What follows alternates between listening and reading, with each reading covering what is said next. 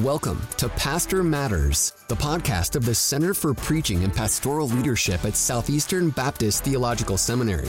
We hope this conversation will both equip and encourage you to lead healthy churches that make disciples for the glory of God.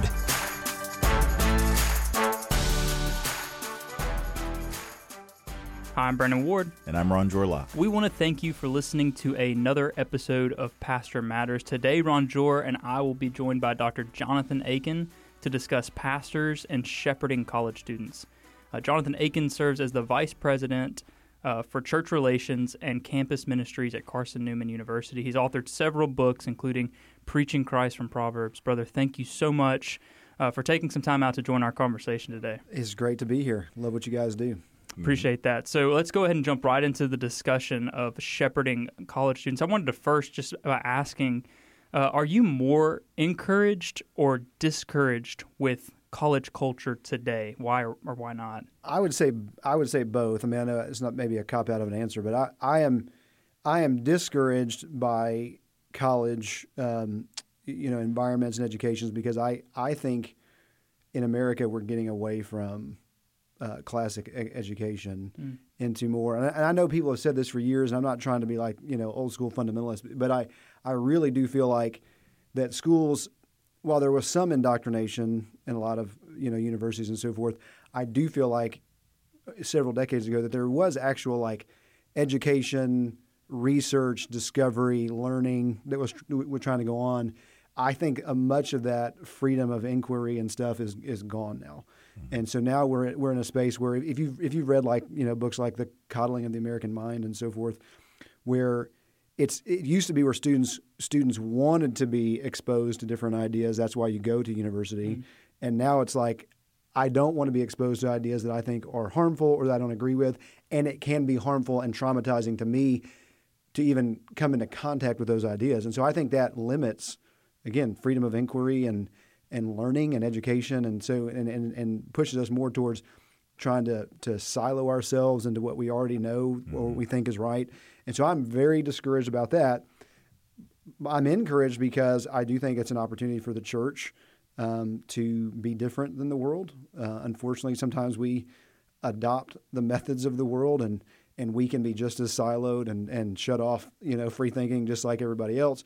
And again, I'm not saying any of that stuff, we need to do any of that stuff not in accordance with the Scriptures. All of it needs to come under the authority of Scripture. But I think the church has a unique opportunity in that to say, hey, listen, we are for the free exchange of ideas. We are for learning. We're not scared. We think we should love Jesus with all our heart, soul, mind, and strength. And so we are for education. And I think it's particularly for me, and even for you guys, people who are involved in Christian education, we have an opportunity to be different and to educate from a Christian worldview, but to also expose people to, hey, here's what is being said. Here are the ideas that people are wrestling with. Here's how you need to be able to engage these ideas with the Bible and with the gospel. And so it's both discouraging and encouraging. And any challenge you can look at as a challenge, or you can look at as an opportunity to be faithful. And so we have that opportunity.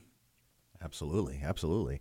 How are things in college ministry the same as they were in the past, and how are they different? There are a lot of folks that are seeming talking like we're in a different time, we're in a different era, and things like that. How are things the same, and how are things changed? Well, things are the same in terms of the coming of age. And again, I know in past history we didn't have adolescence and so forth, but we do now. I mean, post-industrial revolution, we have those things, and so coming of age looks, a lot in terms of developments where it looks a lot like it did before. You're wrestling with, relationships and identity and career and what am I going to do with my future, and those kinds of things are all the same.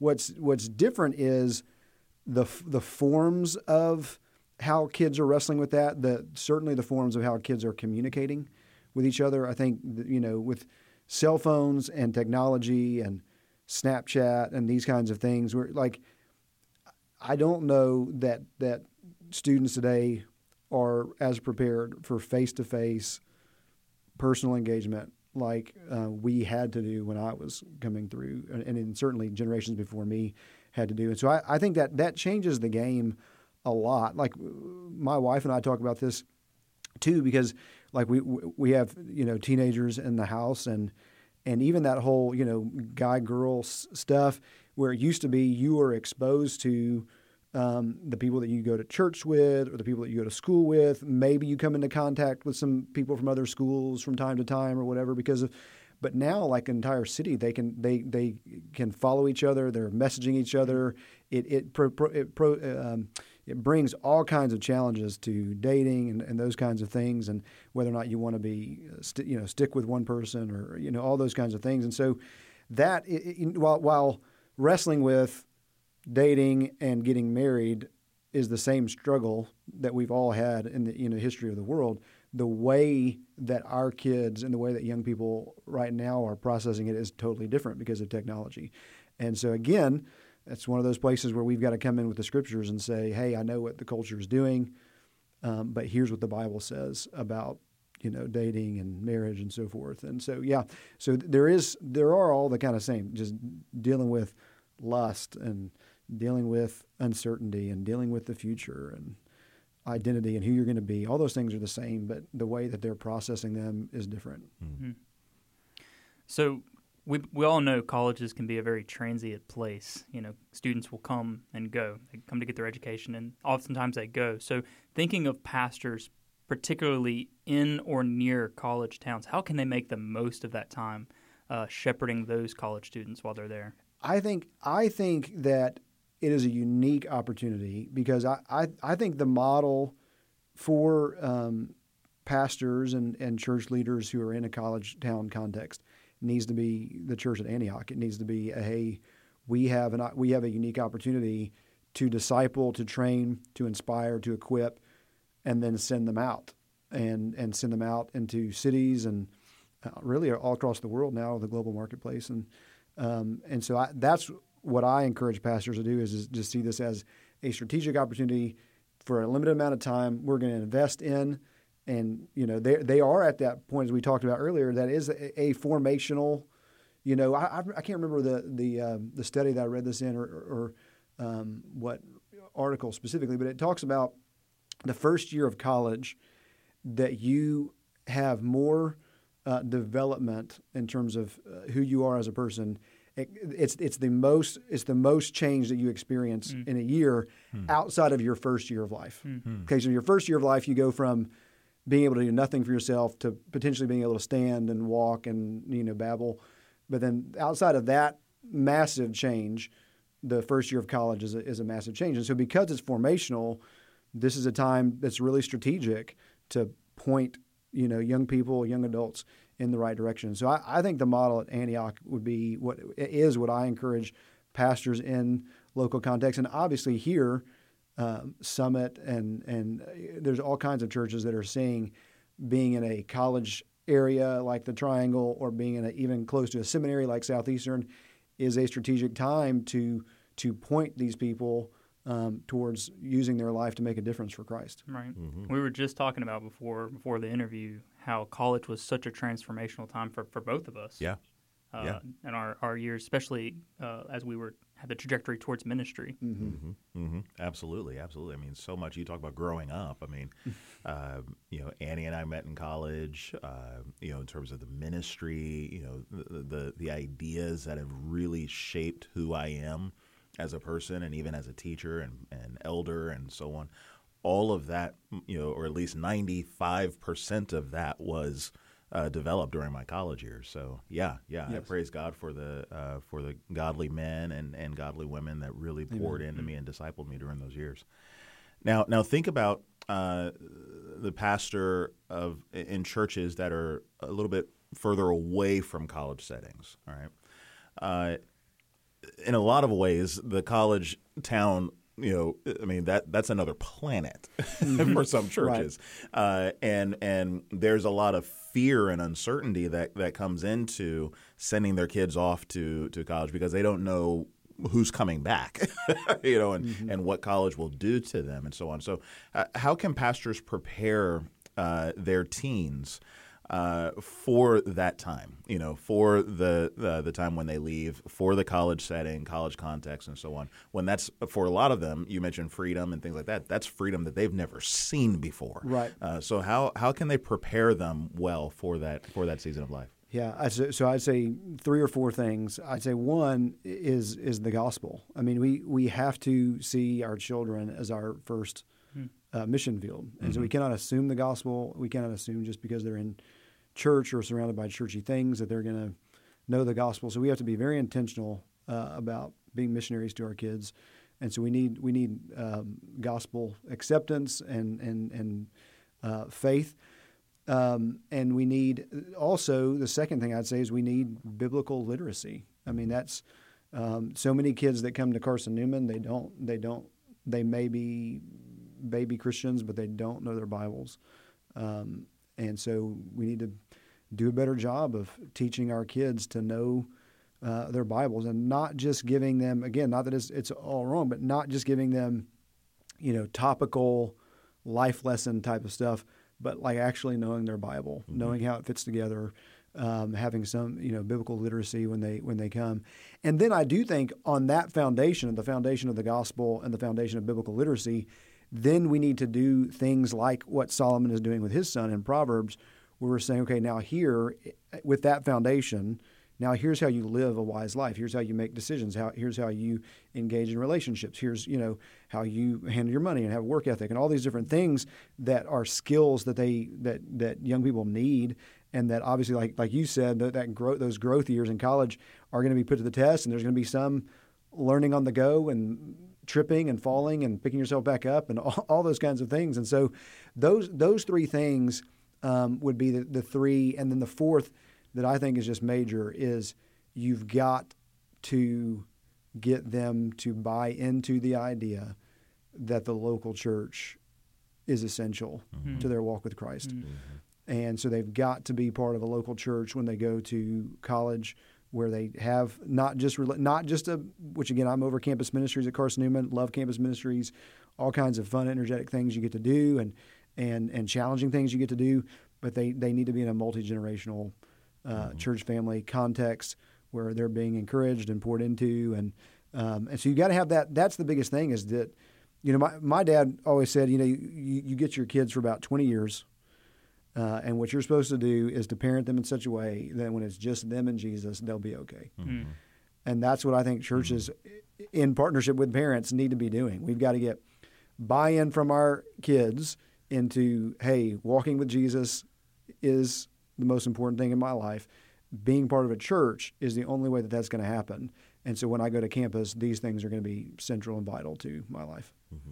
Good. So there seems to be a bigger focus, not even just in college spaces, but certainly in college spaces, on mental health. Especially, I don't know if you've been keeping up with UNC and some of the things that have happened there among the suicide rates recently spiking on campus there. What's happening? Why are we seeing such a shift and more of a focus on mental health? And how can pastors come alongside college students and help? Well, I can't speak to what's happening at UNC specifically, but we do have that is certainly something we talk about at Carson Newman, that mental health issues seem to be much more prevalent than they were a generation ago when I was going through college or whatever. And so we do things. We have, like, I can't remember, it's 3 to 5 full-time counselors. We've got, during strategic parts of the semester, that we do like different things that are like anti-stress days. So like they have like, they call like a dog library, and so they'll just bring out all these dogs and let students come and play with them and and just try to de-stress and let love on these animals and let the animals love on them, and it apparently has been very significant. I can't speak. I would say 2 things. I would say, again, this is in my mind, and let me just stress, I am not a mental health expert, and so I'm coming at this as the best I can from Scripture and so forth. I do think what we're seeing is there's both a positive to it and there's a negative to it. So I do think that the positive is we are becoming more aware of and accepting of the fact that the inner person needs to be cared for, developed. We need to think about these things in ways. In the past, you weren't even given permission, really, I think, to think about these things, especially if you were a guy, and it was just kind of like, hey, toughen up and that kind of thing, which again is not always helpful. And so I think we're learning more, which is a good thing and a positive thing. And so I think we need to have that awareness, and we need to be sensitive to it. On the other hand, I think it's a negative thing in terms of, I think we are breeding not just a generation, not just young people. We are breeding a country that values a victim mentality, I think, and that I think is eschewing responsibility for your own actions and blaming everybody else oftentimes for what you do. And I think one of the things we've got to do is we've got to be able to hold intention, taking mental health seriously, and also telling people you are responsible for your actions. You are responsible for how you react to negative things. Like the Bible is pretty clear that not all suffering that you experience is an injustice. Some of it, the suffering that you experience, is God actually trying to teach you perseverance. Like he's talking about this in Peter and other places. Like he's trying to produce something. And so when you meet an obstacle, when you meet a problem, or you meet a challenge, you can go one of two ways, and simply just trying to shift the blame is not a helpful strategy for that. You have to be responsible for your own actions. And so I think we have to be able to hold these things in tension. I don't. So let me just use a current example. And again, I'm not speaking to my daughters do cheer and gymnastics, and so I'm not even talking about like what happened in the Olympics.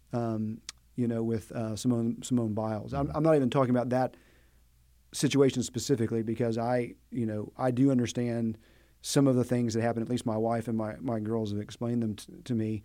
Mm-hmm. My concern is not the Simone Biles situation specifically. I think, again, what this highlights is it highlights where we've got to have this tension where we've got to say, look, mental health is a real thing, mm-hmm. and we need to really take it seriously. On the other hand, you do have to, at times, toughen up and go through things that you don't like going through, and it gets better on the other side. I mean, and if we don't teach children that, then they're not going to succeed at work. They're not going to succeed in their marriages when it gets difficult. They're not going to succeed in mission when it gets difficult. And so we've got to have both of these, and we've got to be able to hold them in tension. I'm not saying I've figured all of that out. Mm-hmm. But as I have opportunity to talk to students and to teach them, I want to say, listen, I want you not to see all adversity as a bad thing, because some adversity can be a good thing, and it's on you to decide how you're going to react to it. Yeah, and that takes wisdom. I mean, it takes definitely. Yeah, I mean, there are certain things that happen where you go, okay, that's of a level, that's of a nature where you should not have to endure that, and you should not have to go through that. And then there are other things that, to be very honest, we just have a lot of folks that, whether you want to use the term sheltered or something like that. And I know that just as from my experience as a dad, where I'm going, I don't want my kids to go through, all of the things. And I want to try to, it's the natural kind of, mindset of the dad, or of the mom to go, well, here, come on over here, hide under the shadow of my wings, mm-hmm. and things like that.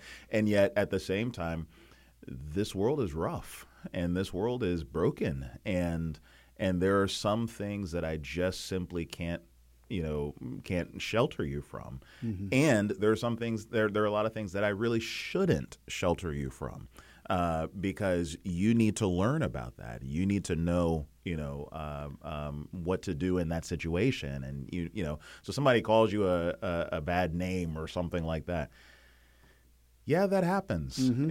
You kind of have to get over it, and learn how to process that, learn how not to retaliate, when you want to punch them in the face, right. Or something like that, yeah. And just, learn how to endure, like you said, learn how to persevere with that. And it takes wisdom to know the difference between, say, somebody calling you a name and say a young lady, being abused or something like that, where you Yes. go, okay, No, there's that's no not okay. reason that you No. should go through that. We're going to fight for you. Yeah, I think, and that's my thing is the discernment is the key, is between how do we take mental health seriously without creating mentally weak people. And that's because like one of the things that I deal with is educators who are saying to me, today I get calls from parents about an assignment that their student's supposed to be doing or whatever, and it's like 20 years ago they never the parents would have said, you go talk to the teacher about that. And now we're again have this hovering whatever, and it's like that's not helpful. Okay, if the teacher is somehow not listening to your student, and he feels like, or he or she feels like after repeated attempts not being advocated for, okay, maybe now's the time to step in or whatever, but we've got to let them wrestle with some of that on their own as well. And so, like you said, it takes discernment to figure that out. Yeah. We're in a fallen world, and I think there are a lot of students as they're kind of starting to stand on their own 2 feet and start of entering into adulthood, and they're feeling the responsibilities, and they're feeling all of this, that they're just starting to realize this world isn't exactly everything that I thought it was, and so on. And I think that's a great spot for pastors to go, I know, right? Right. It's not, but we have hope in Christ, and He's given us the wisdom to navigate through the mess of this world, and He's given us a mission, obviously, to work in this world for His glory. I think one of the things I can't remember, I was reading or maybe listening to a podcast recently, but it was talking about this kind of idea, like when you talk about the world's broken, and then all of a sudden the kids come to the realization, hey, you know what? I'm not going to be a huge celebrity. Okay, and you know what? Life I don't always feel happy, and life's not always going to go the way that I want it to go. And you know what? That's okay. It's okay. Like you talk about first world problems. We talk about that kind of thing, which is true. Like other cultures and other generations, just kind of as a presupposition, life sucks. They had that. We don't have that, and now some of that is good because of we've got these blessings that we've been given, and we have an opportunity to be a blessing because of that. But also the flip side of that is, again, in that book, The Coddling of the American Mind, is talking about how, with medicine and with, a nice existence and those kind of things, the negative side of that is, you know what? People in less developed countries can fight off infection better than we can, and don't have as many allergies and whatever, because they've been exposed to those things. So there's a sense in which we need to be exposed to adversity levels that we can handle, that are not over the top, as we said, that can help us become strong and to push through in a world that is broken. And we've got to learn that. Yeah. So last question, how can the local church be an oasis for college students? Yeah, that's a great question. I think so. One, I think the local church can be an oasis for college students by, first of all, prioritizing and valuing them. And so basically just wanting to be that, because you have too many churches that kind of, put them away, and don't resource it, don't and then I also feel like there's this perception among older members in our congregations that like I can't do college ministry if I'm not young, hip, cool, and can relate to them. And honestly, one of the things that we found, even at Carson Newman, like I'm not saying she's not young or hip, but we just hired an associate campus minister, a lady, and she is an older pastor's wife. And I'm telling you, it's been a huge addition to our team, because the students flock to her, and students, whether or not they say it or not, they do want some relationships with older people that just love them no matter what and invest in them. And so I think our churches have to say, look, we need to prioritize college students because of all the things we've said about transformational time, unique opportunity, et cetera. But to say, look, I can't provide coolness or whatever that means. I can provide meals. I can provide a home to hang out in. I can provide my time. I can invest. And if we do that, then I think then churches will be able to see, a lot of discipleship happening. that's not just a programmed, Sunday school hour discipleship, but it's just life on life. I mean, that for me, one of those transformational things for me. I come from a great family. I was discipled by my parents, part of a great church. But one of the things that was very transformational for me was when my dad moved away, my mom and dad moved here, I stayed in Louisville, and every Sunday night our youth pastor, our college pastor, would have us, he and his wife and their kids would have us, about 15, 16 college-age students over to the house. We'd watch, I think we watched like Alias or something was the show that was on back then. They'd make us milkshakes, and we'd sit there and we'd watch and we'd talk in the commercials, and which they used to have commercials, and we would just see him love his wife, love his children, see her love her husband, love their children, see them, pray with them before bed, and those moments are priceless, honestly. And so I think churches just need to be available like that. Well, that'll do it, brother. Thank you so much for just taking time to have this conversation. And we want to thank you for listening to another episode of Pastor Matters. If you found this episode helpful, consider leaving us a 5-star rating and review. We'd love to hear any feedback you'd be willing to give us. As always, it is our mission at the Center for Preaching and Pastoral Leadership to equip and encourage pastors. And I hope we've done that today with our conversation. And as always, my brothers, be steadfast, immovable, always abounding in the work of the Lord, knowing that in the Lord your labor is not in vain.